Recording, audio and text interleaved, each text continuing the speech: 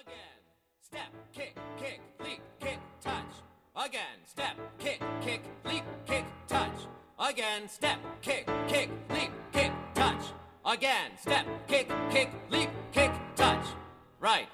That connects with turn, turn, out, in, jump, step, step, kick, kick, leap, kick, touch. Got it? Going on. And turn, turn, touch, down, back, step, pivot, step, walk, walk, walk, right. Let's do the whole combination facing away from the mirror. From the top. A 5, 6, Welcome to Point Your 7, Toes, the 8. adventures of an NYC dance teacher. I'm your co-host, Danielle Colangelo. And I'm your co-host, Tony Williams II. This podcast is all about the adventures that Danielle and I have as dance teachers and choreographers living here in New York City. We'll be sharing our experiences and all the ridiculous and hilarious truths. With that being said, let's get into today's topic. But before we do, we actually have a special guest with us on today. Why don't you introduce yourself? Hi, my name is Grace Stoffer, she, her. I'm a Pronouns? New York City dancer and choreographer. Wonderful. Tell the people where they can find you. After they listen, they're going to want to find you. Tell them where they can find you. Okay, you can find me on Instagram at Gracie Goldfish, Gracie Goldfish, or on my website, gracestoffer.net. This week's topic is Return of the Dancer. So in our last few episodes, we've been talking about things returning to normal, or whatever that means, but returning back for in-person classes, in-person learning, and competitions. So before we thought about this idea of bringing someone on to kind of talk with us about what it means to do competitions after the pandemic, or I shouldn't say after, because parts of the world are still very much dealing with it in this current stage of the pandemic. And then as that happened, I actually ended up setting 2 pieces for a competition myself, for a competition studio myself. So we felt like this is the perfect time to kind of bring up the subject. Yeah, I think that, I've said this before, I'm really excited to hear what Grace has to say just about, dance and class and performing in general, what we've kind of been talking about recently, like Tony said, returning to it in person, but primarily getting from the eyes of someone who's now judging competitions and what that looks like. We could say, I guess we'll call it post-pandemic. It feels like we're getting to that realm. Yeah. Before we dive into directly to the competitions, I want to talk about in-person classes in general. And me and Danielle have talked about the perspective of teaching these classes, but I want to kind of get into like the taking of these classes, because I've been seeing recently so many people are being like, I'm back in a studio for the first time in almost a year or months. And I believe we announced it last episode, but we didn't talk about it, is that 2 of the major dance studio spaces in New York have opened back up. So Broadway Dance Center and Steps have opened their doors again. I think Gibney Dance has also opened their doors again. Perry, I don't know if I've seen Perry Dance is open too. So yeah, so all these spaces are open, and I'm seeing daily the kind of well up of emotions from like dancers being back in like our sanctuary. So I think that would be kind of the great place to start. Have you had a chance to go back to do in-person classes yet? So I actually have not gotten back into their studios. I have rented my own space to take class with friends, but I haven't actually been in the big class studios. I have tried and have not been able to get a slot, which is its own challenge, because so for anyone who's listening who might not know, the way that it's working right now is around 3 days before, depending on the studio, at midnight, the slots open. And so you kind of have to set a timer or whatever. And I actually last week was trying to get a slot for a particular theater class, and I had an alarm set for exactly midnight. And at 12:01, I refreshed the page and all the slots were gone. Oh, Yeah, gosh. I'm honestly not surprised. I remember my parents, so this is not dance, but my parents go to a spin studio, and they it's the same, or it was the same thing. The spin studio is way more open now, but it was the same thing where it'd be my dad would be I remember being home for the holidays, and my dad was you have to set an alarm for midnight. He's set it for 11:59, open the app and hit refresh at midnight, or you won't get a bike. Same thing. And it's stressful. It is stressful. It's really stressful. And It makes especially No, go right ahead, Grace. Like, I'm dying to get back into a studio, and especially for ballet and tap particularly, where the floor makes such a big difference. Yeah. I just want to get there. So my advice for anyone else who is doing the sign up thing, if you got a slot last week, let someone else have your slot next week. Yeah, And see, that okay, would be so nice. this reminds me of, it's called UPTAS, United Theater. Oh, I can't remember all the names of it, but like auditioning for parts in college, and it was the same thing. They only had X amount of audition slots, and every year the website would crash. It would like slots would fill up, so we would set our alarm and be like waiting for the line for it to get posted, and like everyone diving, and like all of us sitting in the green room of our college theater, like on our laptops, trying to be like, I got a spot. Like it's insanity. It's stress. Yeah. I love that. We're returning with stress. That's what we're doing to our kids. I like that because I think that's fair too. Like if you did get into a class and you took a class, like I get wanting to continue to, but like, yeah, maybe like take a week off. Like, because I just also feel like with work, like I'll probably just wait until June at this point. Like, it's May. I'll wait till June when I'm like off for the summer, and then I'll like try to go to class. Because what's the point right now? I feel like. Right. I totally feel that. Yeah, because there's like 1 or 2 slots that I can even actually make with my schedule right now. Mm-hmm. And if I can't get into that class, I can't get into that class. That's it. Oy, oy, oy, oy. As we continue talking about like just being back in person, we have to get to competitions. So at this point, Danielle and I have done 2 competition episodes because the world of competition dance just never stops. There's always so much that you get figured out, and then someone else does something completely ridiculous, and now you're caught in it again. And in particular, we wanted to, what made me think of you is we really like, you have to give grace to yourself as you're going into such a, in reality, low pressure situation, but as you're actively in it, it feels exceedingly high pressure. And I know I felt that way setting pieces, judging competition over the years. It feels like so much pressure. And then I get outside of the competition bubble and I was like, I have to do better about managing my stress while I'm in this situation. I'm so surprised at how quickly these competitions were able to get up and running and turn things around. And the fact that studios, like I have like not family friends, like childhood friends of mine own a studio down in Bay Ridge, Brooklyn, and they do competitions, and they like just reopened in, I don't know, mid-February, and even then, like they haven't really had a lot of classes till March, and they're like have already gone to a competition. Last weekend they went to a competition, and I just was like, wow, like I just am so surprised at like these studios turning things around so quickly and the competitions turning things around so quickly. There is a competition studio out in Brooklyn that has gone to their 2nd competition already as of this past weekend. So, and even the ones down here, granted, I am in Georgia, so like they have had interesting moments about feelings of a pandemic, but like it's kind of how I've always said this on the reverse of this. I said we knew the pandemic was bad because billion-dollar industries were getting shut down left and right. Mm-hmm. On the reverse of that, billion-dollar industries don't want to stay shut down long. So therefore, they're going to get things up and running. And the kids are feeding for it. The kids really want it. And I think we adults have to be the smart ones about it, because there's been a couple places that have asked me to do some stuff. And I'm like, yeah, what are your COVID protocols? And they didn't have any in them. And then I stopped talking to them. But before we keep going, I want to take a moment and like Grace, so like we've talked about this on the show, and I'm sure we'll fill you in on our past with competition dance, but like, what is your history at competition dance? Did you do them? Were you part of them? So funnily enough, I did not grow up competing. Actually, the first competition I ever went to was the first one I judged. I grew up in a very ballet intense school. Most of the, like, I was full on training to be a ballerina up until like 16. And most of the girls that I grew up with, that's where they went. They're all in companies. They're all beautiful ballerinas. But that's kind of where I grew up. Like, I was fortunate that we also had really good programs for jazz and tap, although I didn't tap growing up.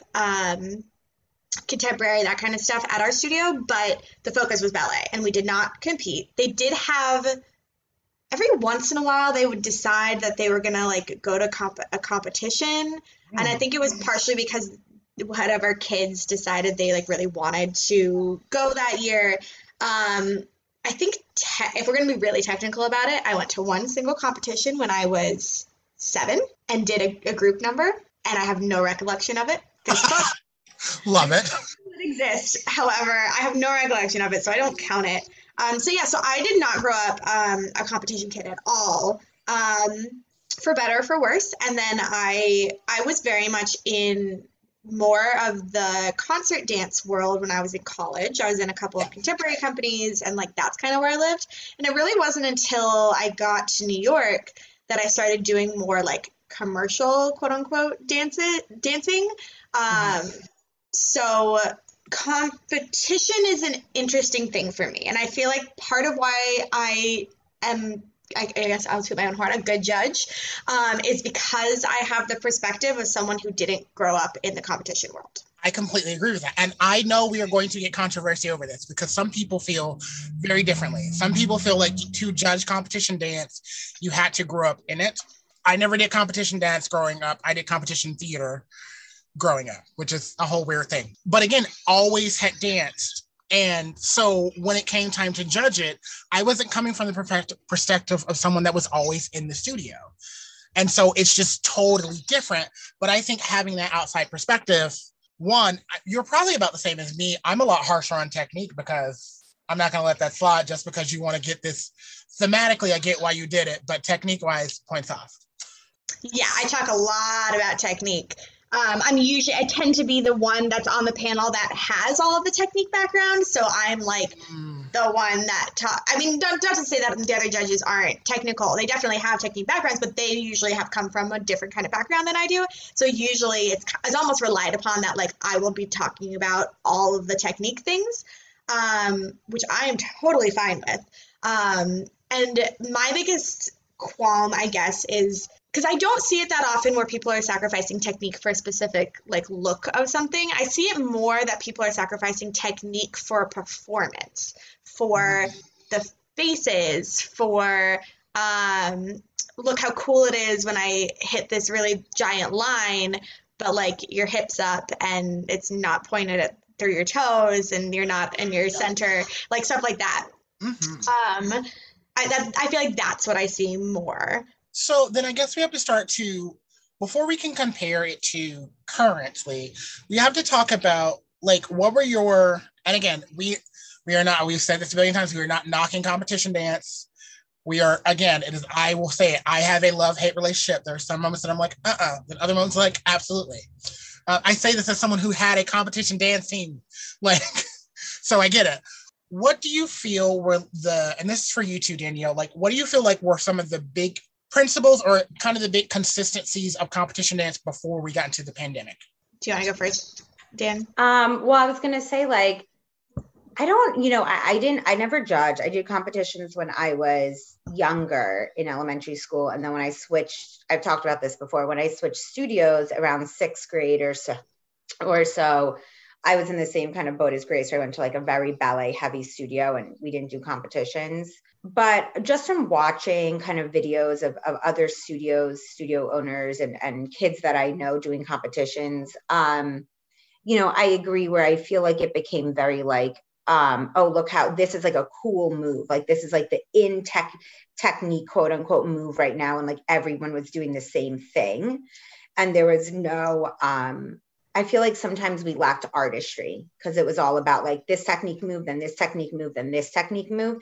And it was like, what's the popular move right now? But that's my opinion, mostly from an outside perspective, but that would be my take on it.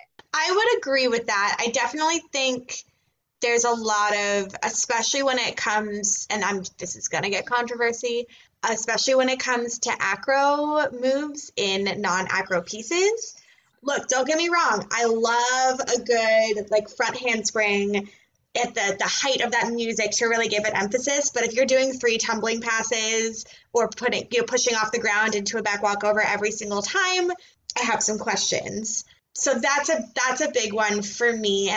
But like in terms of strengths, I feel like generally, like, dances were always very clean, and they were always very performative in a good way. Like, they knew where their audience was. They generally speaking had a little more of it, like more of a stage presence. And I totally agree with that, because I think that for me was always my favorite part of competitions prior, is that, like, one, the camaraderie. I think if I'm gonna give something always to competition dance, it's that, like, your team has your back. Like, you ever want 30 girls all in perfect synchronization, competition's gonna give it to you. Yeah. And seeing all of those girls want it. Like, that's also the other part that I really loved about judging competitions, is that, like, it's often hard when I have to give bad advice or bad news or whatever, but, like, I know that this 8-year-old girl wants this this is the most important thing in her world right now. And so there is a level of dedication there. And I think that is something that I will always love about competition dance. And I think it's why I am so critical of it, because the adults in that child's life have got to do everything they can to protect their bodies, to protect their artistry, and make sure they have a future in dance. And I don't think that is always done. So now we have to ask, what does competition dance look like now? How has the pandemic, I don't want to say necessarily the pandemic, I want to say quarantine, because it's we can't, this kind of sounds soapboxy.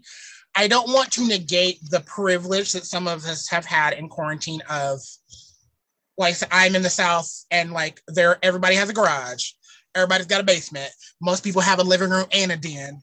So, like, right, so, like, it is not hard to find a space where you can do a full jeté, let alone a reduced down living room combination.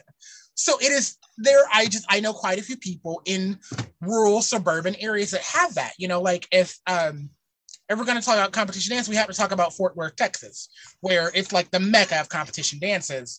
And there are tons of studios there. Majority of those kids have garages, have basements, because it's just the suburbs. So, like, they have had the space may have not been a contributing factor to their quarantine ability to learn dance. That still doesn't negate that, like I said, it was online and everyone was going through a pandemic. So I don't want to ignore that point, but I just don't want to completely say that's the sole purpose why everyone has that advantage. Yeah. So the biggest things I've noticed,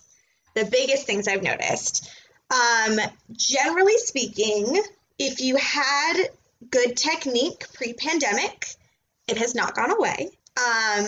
Even if those kids have been learning virtually, which I've found that unless you're in some of these big urban areas, Yeah. they've all kind of been back in person for a little while. Yes, they have. Yeah. Yes, they have.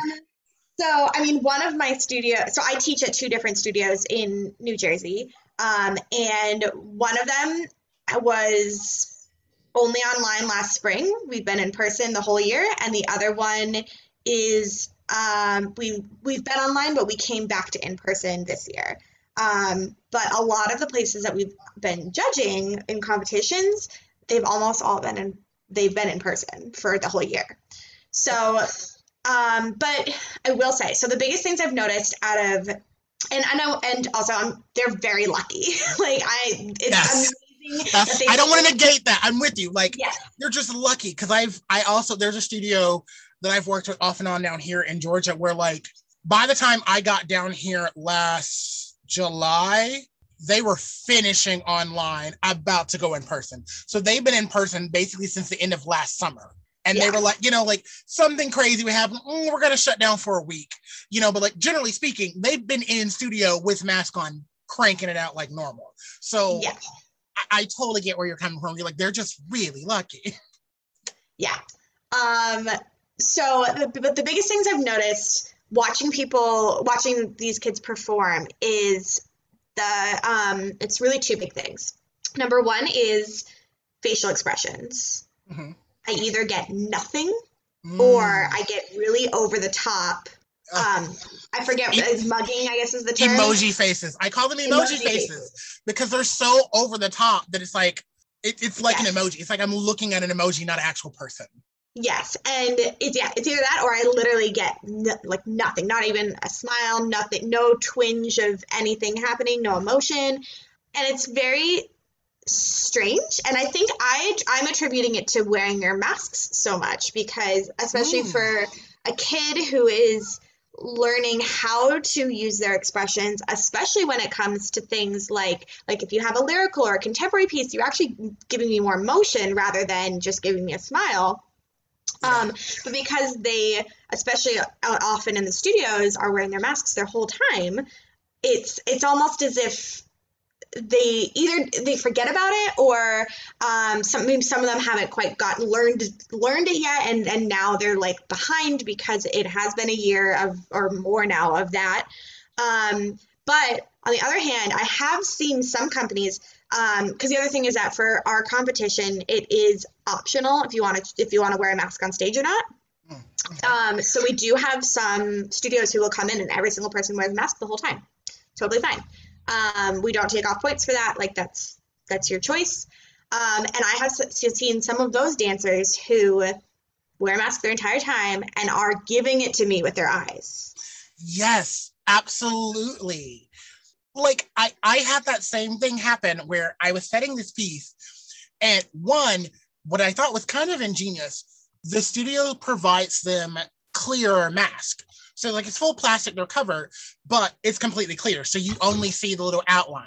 So they had a full beat face underneath, full makeup and everything. So I was like, oh, I kind of love that. Like I like safety protocols, but cool, your face there. But I had one girl when we were setting a featured part in the piece who didn't have her clear mask, but her eyes told me everything. Like the minute she got the choreo, she said, great. And I was like, all right, sell it to me. And she was so in it from just the eyes. But I also, to her advantage, she always had this beforehand. Because I picked this gig up from another choreographer that's a friend. And he was like, oh, I fully expected her to give that to you because she's always had it. So it wasn't something that, I'm with you, it wasn't something that was lost. It was a lot of conversations where they thought they had lost something, but they actually had it. And that's what I've been finding quite interesting. Yeah, and I'm hoping that because of the lack of bottom half of your face to use expression, that more and more kids are learning to use the rest of their face as well.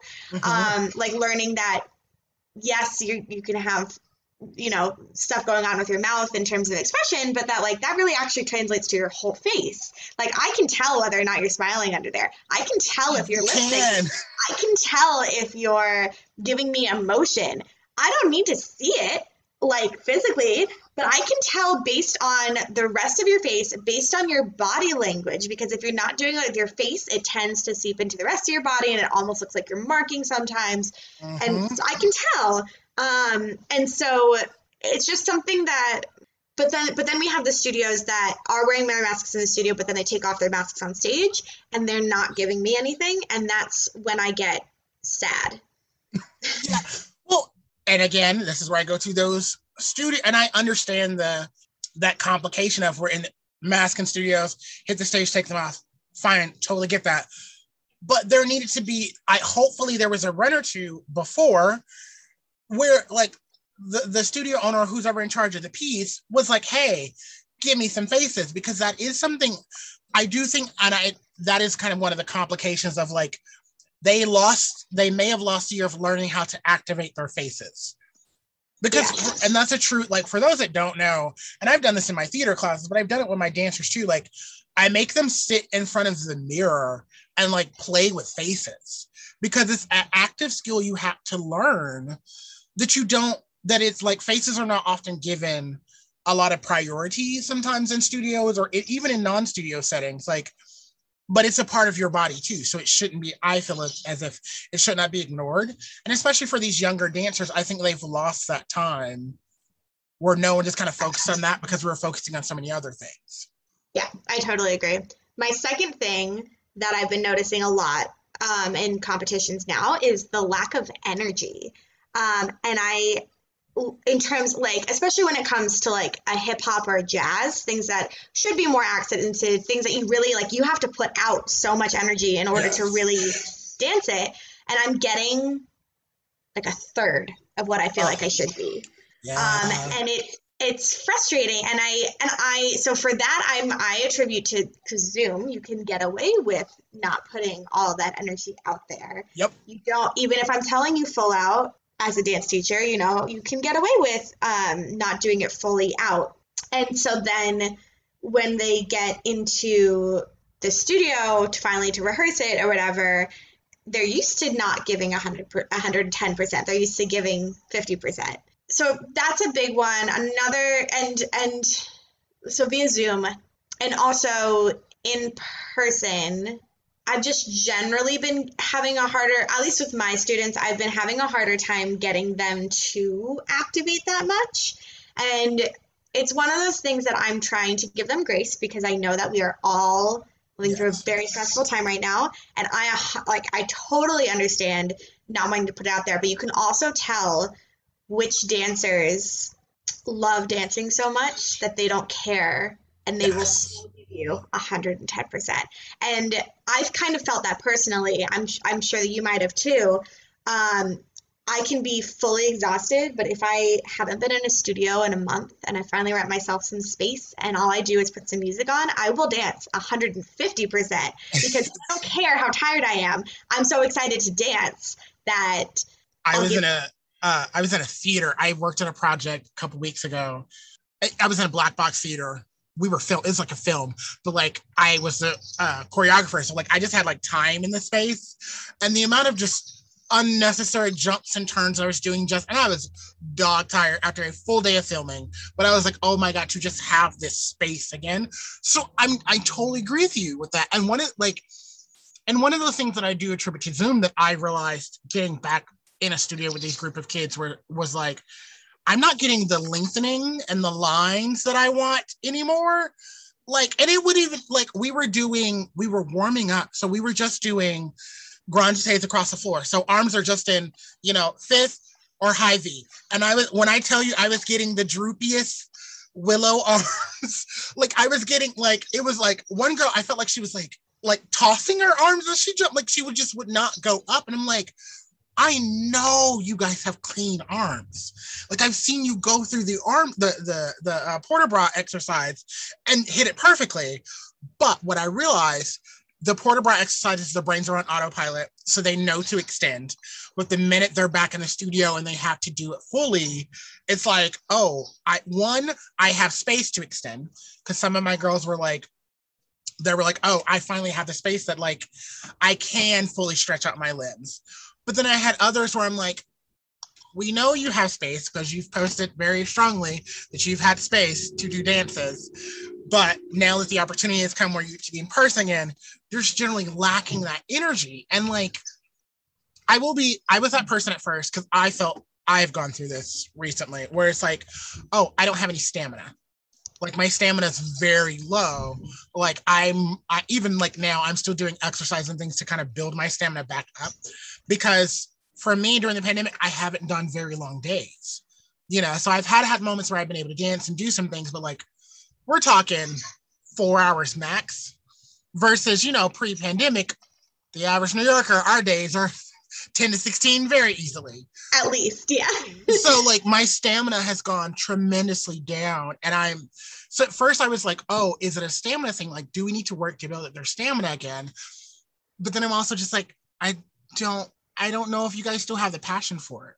And that is something that I think is going to be a little scary for a lot of dancers and studios and even concert dance. All dancers and artists, I think, are going to have to address that. The passion might have changed or it's not the same. Yeah, I feel like I've experienced that a lot with friends in the theater industry, which I'm sure you have as well, that through this have kind of discovered that like, yes, they still love this, but they don't have the same passion for it, or they really love this other thing and they're just going to go pursue that for a bit, or, or maybe that's it. I definitely had those thoughts. I was definitely like, maybe I should, we all went through our pandemic plan B, C, whatever. But I personally was like, no, I really do have the passion for this. So I circled back and I was like, I'm sticking it out. Which is, a double-edged sword in itself. But I have plenty of friends who didn't make that decision, and I totally respect them for not sticking it out. I absolutely respect that. And I also think it comes from like a lot, and we having danced as long as we have into our adulthoods. I know plenty of people that danced when they were children, and then like life happened, like they got into high school, they got into college, they got into, numerous life things, and they don't dance anymore because, or, they had an injury, so they slowed down and realized, oh, my passions have changed. And I can't help but wonder, especially in being at a studio where I was like looking at 35 kids ready to learn a piece, like, when you stop dancing for an extended period, that's usually when you realize that you're done dancing sometimes. And so that's why looking at all these kids, I was like, oh, one or two of you, I think you're actually done, but you don't know it yet. And far be it from me to say it. I'm just guesting in to be a guest artist. So it's far be it from me to be like, oh, there's one of the boys that like, he's fallen in love with sports. And he was always someone that balanced them before. And then like just seeing it now, I'm like, oh, you are definitely in love with sports now. You're not in love with this anymore. But I cannot tell you that your love is not dance anymore. I'm just gonna set this competition piece on you and keep going. Correct. Like I feel like that's not, because I've seen it in some students too, where I'm like, oh, like it's just the passion's just not there anymore, or maybe it wasn't there to begin with. But it's not, I feel like, especially as a teacher, it's not my place to tell you that. You have to figure that out for yourself. Maybe someone that's closer to you can, but I feel like I will always do everything in my power to help you get better, to give you advice, and then whatever you take with that is what you take with that. But I feel like in terms of telling, like, unless I'm directly asked for advice on that kind of stuff, like, that's not my place. Yeah. So I have to ask, do you feel that, excuse me, do you feel like competition dance or studio dance in particular, I guess, has gotten more emotional due to the current circumstances, or less emotional, or not at all? Do we mean like performative emotional, or just like as a student? I think it can be both. I think it can be both. So I feel like performance-wise, it's gotten way less emotional because we've kind of stopped learning how to continue to use our face. But I think that in terms, actually, this is something that's varied wildly from place to place. There's some places we've been that the studios haven't been allowed to be open for as long.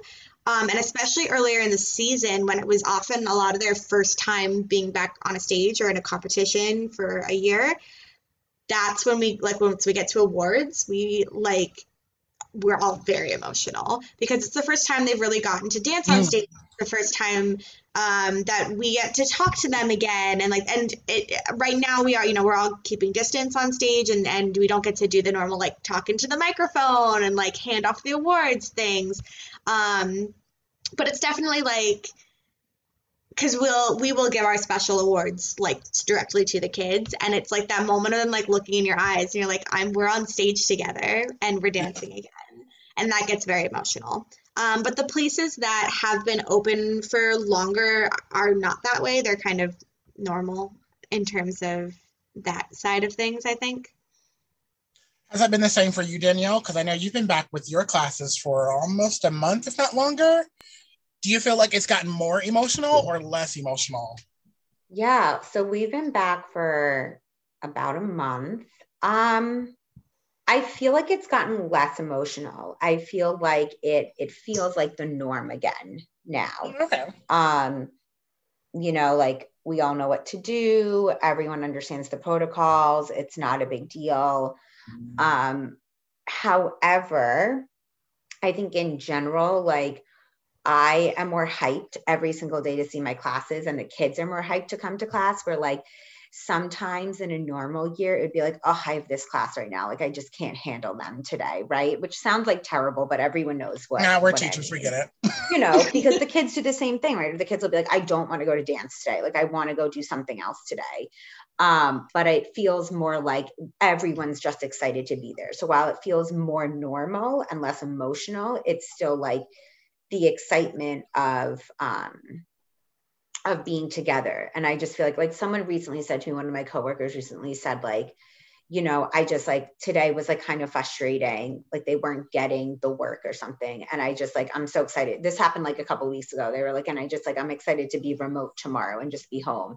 They're like, but that doesn't mean that I'm not like so happy to be back in person. Like I'm so happy we're back in person. So yeah, I have to bring up, and I think, I don't know, for me, this feels like a big subject that's going to be an ongoing one, especially for the next couple of months, possibly a year, or if not longer, with some of our younger kids, is quarantine comparisons. So, and we've talked about this on the show before, where like when you're dealing with young adolescents, in particular females, but males as well, but like comparing yourself to the dancer beside you has always been a very difficult thing for us dance teachers and choreographers to like, even as a director, like trying to get someone out of that zone of comparing to the dancer beside them and like getting caught up in all of that has always been a struggle. And now we've had a pause on dance for a year for some people.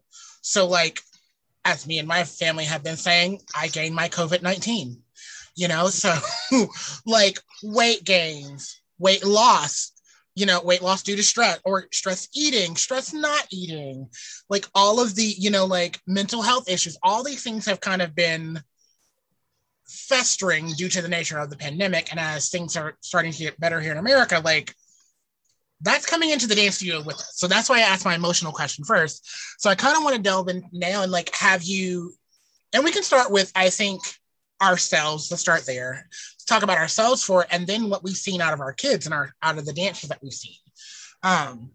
Like I said, I know for me, it was the weight gain. Like I went from, and then we've talked about this on the show, I was I was in the middle of a full season and it was like immediate shutdown. And then like I was pretty active when I was in the city, but the minute I came home to the South, I was good for the summer, and then winter hit. And I was like, it's cold. I'm not running. I'm not going exercising. And online classes never worked for me. I was one of those people that it never worked for me. So like, I'm also, because I'm more choreographer than dancer now, like I'm pretty good about being like, yeah, we'll get the weight off. We can do it. But like seeing other people that like didn't go through a giant weight gain or a weight fluctuation, I'm like, oh, that's a struggle. That's the struggle. And so I'm having to remind myself that. And I realized how bad it got, again, in a room with 30 kids looking at me, 30, 35 kids looking at me, being like, oh, they're having the same conversations with themselves or out loud, very out loud about, you know, how, I mean, they're kids, they're middle school and high school kids. So yeah, they were very loud being like, we had one girl come out of the dressing room like, I can't fit my leotard anymore because I've gained weight. Wait, I'm too young to gain weight. Like it was a whole moment where I was like, oh my God, we've got to deal with this. So how about we start with Danielle? Just like my struggles in general? Yeah, with our struggles first before we talk about that, what we've seen out of our kids. And just the comparisons and the difficulties. Oh yeah, I think for me, it's definitely, okay, so I talked about this before. I've tried really hard through the pandemic and particularly the last 6-7 months of not comparing. So I really feel like I'm actually in a place where I like actively don't. And like, if I find myself doing it, I just like step away.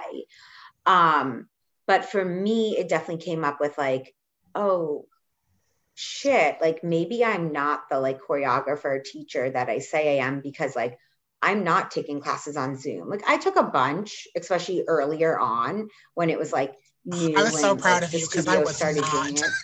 But I just like, for me, it's just like, I don't have like a big enough space to like get super big. And it's just like, I don't know, like I just like wasn't feeling it as much. Like I wish I did more, but for me, I was like, honestly, I'd rather go take like an online mat Pilates class or a yoga class than like choreography in my like tiny little foyer space that I used to dance in. I think for me, so it was a lot of like, you know, am I good enough at my job? Like, am I still talented? Can I still create? Because I haven't been. And I think like that's probably a real one, right? Especially if you're like, oh, well, I wasn't taking class. I didn't do these things. Am I going to be able to do this? I think it's more for me, like am I going to be able to do this? Right. Like even going back to teaching in person, I had a moment of like, do I know how to do this? Can I do this? So those were kind of like my fears that came up. But like I said, like something that I've been doing is like truly trying to actively just like not engage in those thoughts and be like, no, I can do it. And I am talented. And this is just me as a dancer, as a choreographer. Yeah. What about you, Grace? Yeah. So when we first shut down, I freaked out and tried to, because I was very, very, very active right before. I was taking, you know, a good 5 classes a week, and it was audition season, so I was going to like a lot of auditions, like 10 auditions a week probably. Right. I was on top of it last audition season. And then we shut down and Right. so I started trying everything I could to stay quote unquote active in my apartment, and it took me a little while to like chill out and be like, it's okay for you to not be as active because we're quarantined. Like you're literally, I was not in this apartment. I was in a much smaller apartment, like 400 square foot that I shared with my boyfriend, you know, and I had to just figure out how to chill out. That for me, that was the biggest thing, is like for me to like accept this is what it is right now, and that's okay. And you know, but something I actually discovered or got good at weightlifting during quarantine, and I started like actually cross training, because before I always thought I was cross training by like doing certain things, and then I got a personal trainer during quarantine and like actually learned what cross training as a dancer meant. Nice. And so I feel very blessed that I came into that. And because of that, I actually healed a lot of my own relationship with my body that I always had before, but I never had Oh my time. God, yay. First of all, that. Sorry, we're very big on health here. So like, yay. Yes. We love what secretly finding your healing along the way. Yes. And it was one of those things that like beforehand, I never had time to address it because I was so busy with so many things, but being forced to literally stop and do nothing else but be with myself and with my body, it forced, at least for me, because I had wanted to heal it for a long time. I just never had time to. But because once we stopped and I still wanted to, I actively worked towards a lot of it.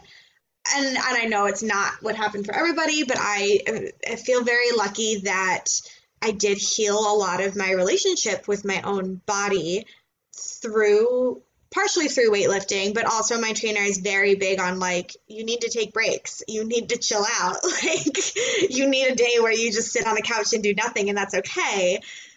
And I think that's such a real thing that I know, especially New Yorkers and like performing artists, the idea of like a day off, like one day off freaks us out, let alone several weeks or months of just true downtime. Yeah.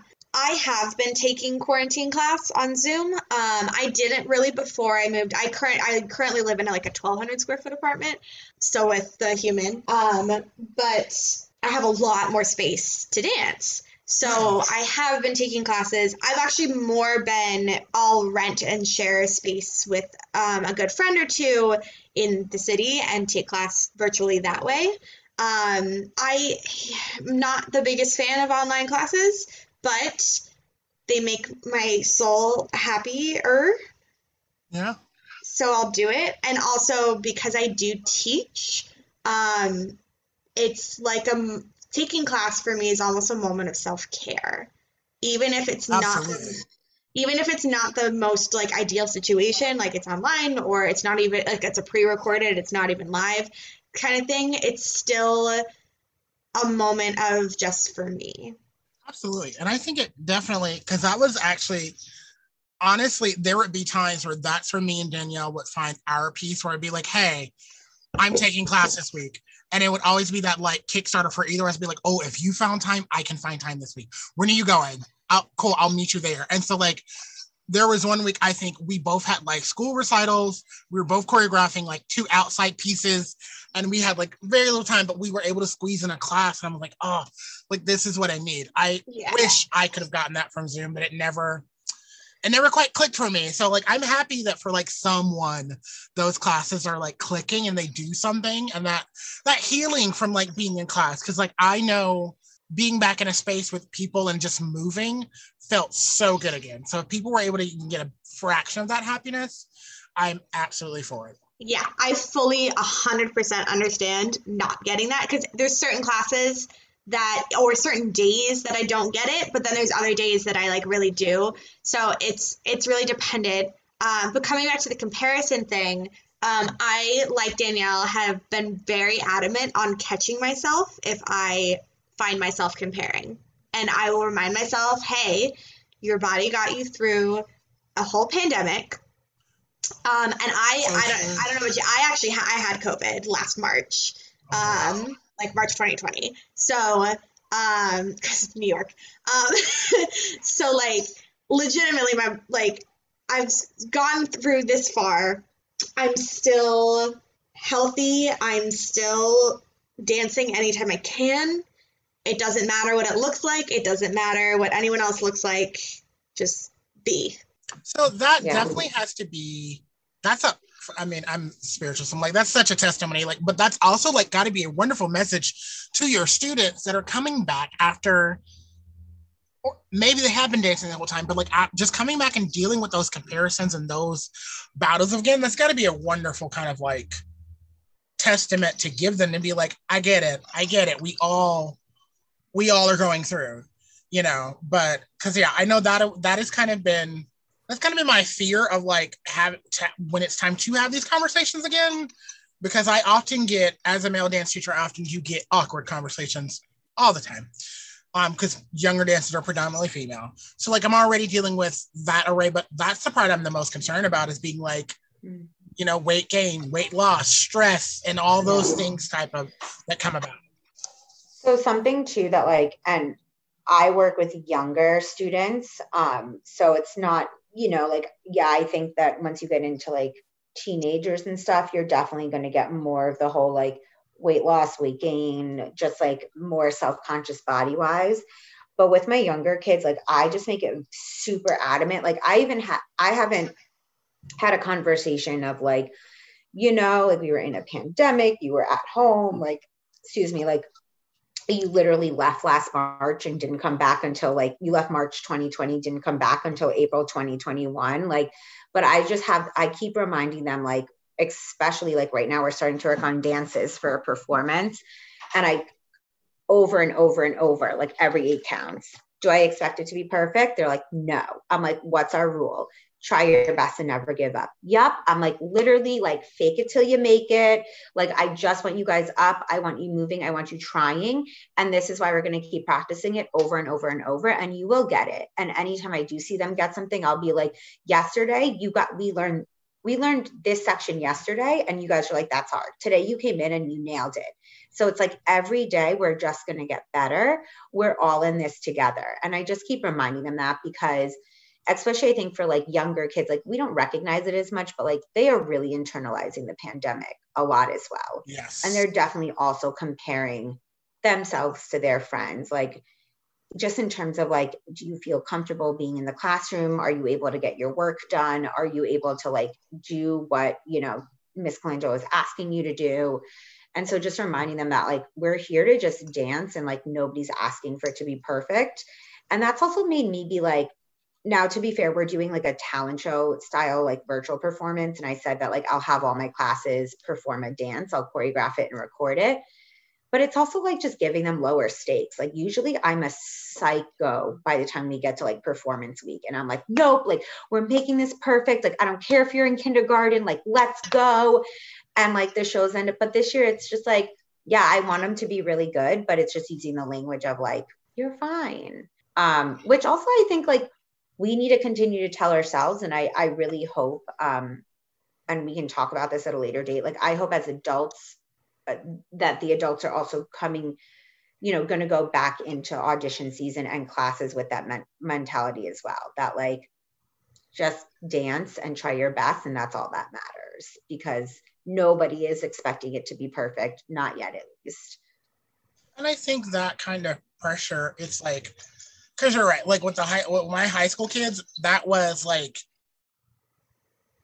one of the questions that came up about like, if we're in person again, like we're gonna have to be dancing in front of people. Like one of my girls straight, she's like, I've been wearing pajama pants and t-shirts this whole time. Like, I don't know if I'm ready to be back in front. And so, like, but I think I'm trying to be better about doing the things I do for myself for my kids, of like giving them that mantra of being like, you're fine. We're all fine. We're all here. We can do this, like, and I'll do it to myself, but then I'll get in class and I'll be like, wait, why aren't I giving you the same kind of like feedback that I'm giving myself? And that's what I have to constantly remind myself is like, they need to know that I'm also right there with them, where it's like, I get it. Being back in person, like standing in front of a crowd again, having to do all these things, you still have it. It didn't go anywhere, you still have it. I think those mantras are something that you kind of have to remember and hold on to as you kind of continue to talk them through it.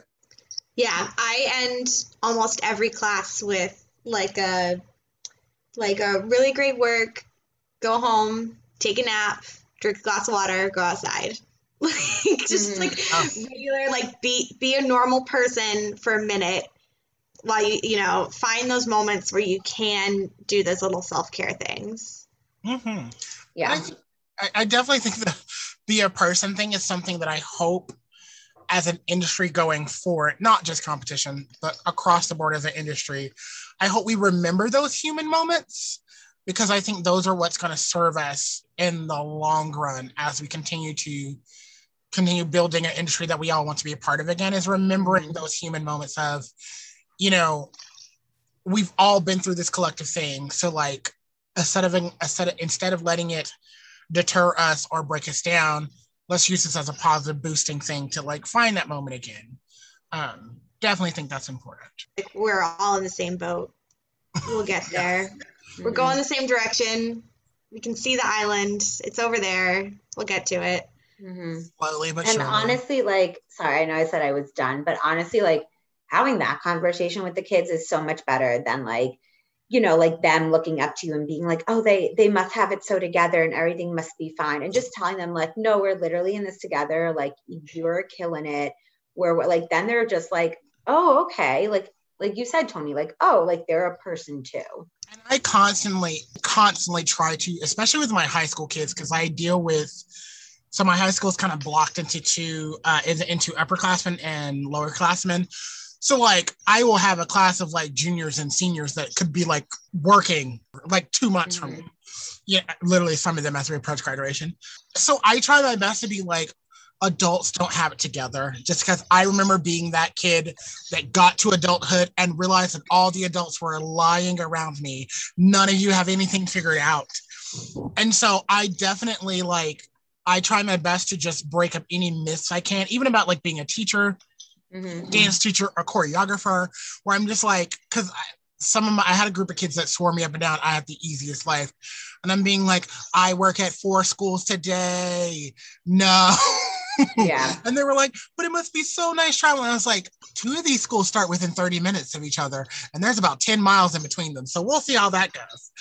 So like little just stuff like, so I'm with you, like remembering that they're human, remembering that you're human, and letting them know that like Grace said, we all see it. We're all going the same way.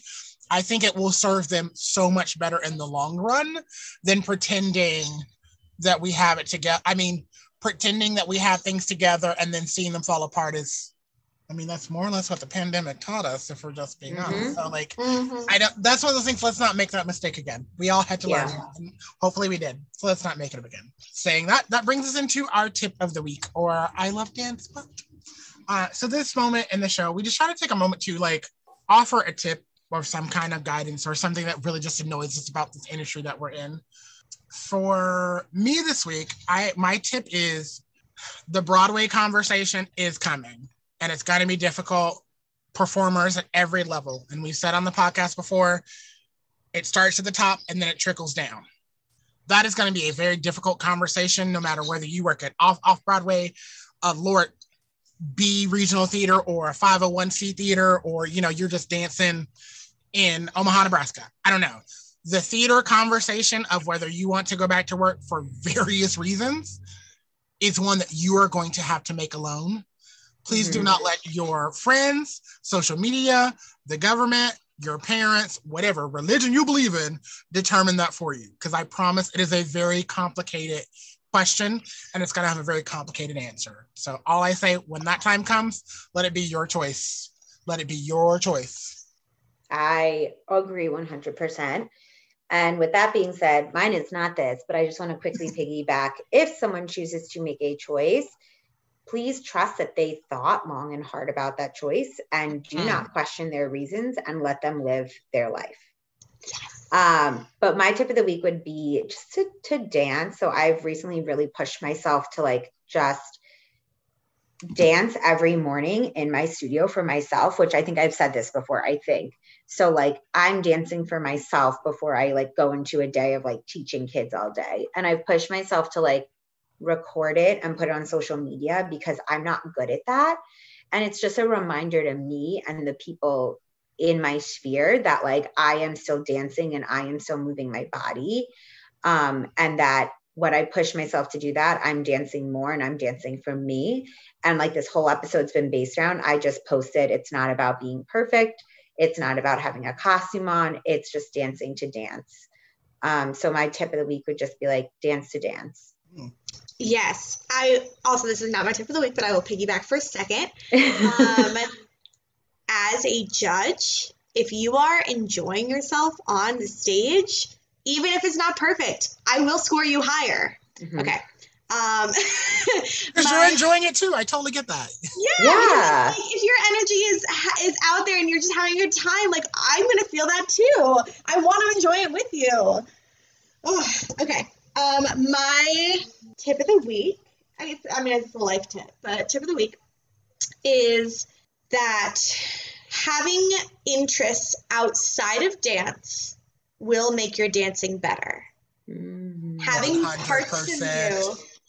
parts of you that are interested in something that seems non-trivial, but you still pursue it every once in a while, will just make you a more interesting human, and that translates into the way that you interpret moves. Whether or not they're directly connected, you can see it.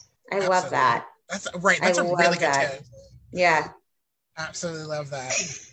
That's it for us. The curtain is closed on this episode, but we hope that you will join us next week. And every week after that. Episodes come out every Thursday. You can find us on all social media platforms. Don't forget to like, comment, and subscribe. We are at Point PYT on all social media. We want to take a special moment to say thank you to Grace for joining us for this week's episode. Can you tell the people where they can find you? Yes, you can find me on the Instagram at Gracie Goldfish, GRACIE Goldfish, or on my website at gracestoffer.net. So once again, thank you so much for joining us. I'm your co-host, Tony Williams II. And I'm your co-host, Danielle Colangelo. See you next week on Point Your Toes, the adventures of an NYC dance teacher. I knew he liked me all the time. I want your pictures and resumes, please.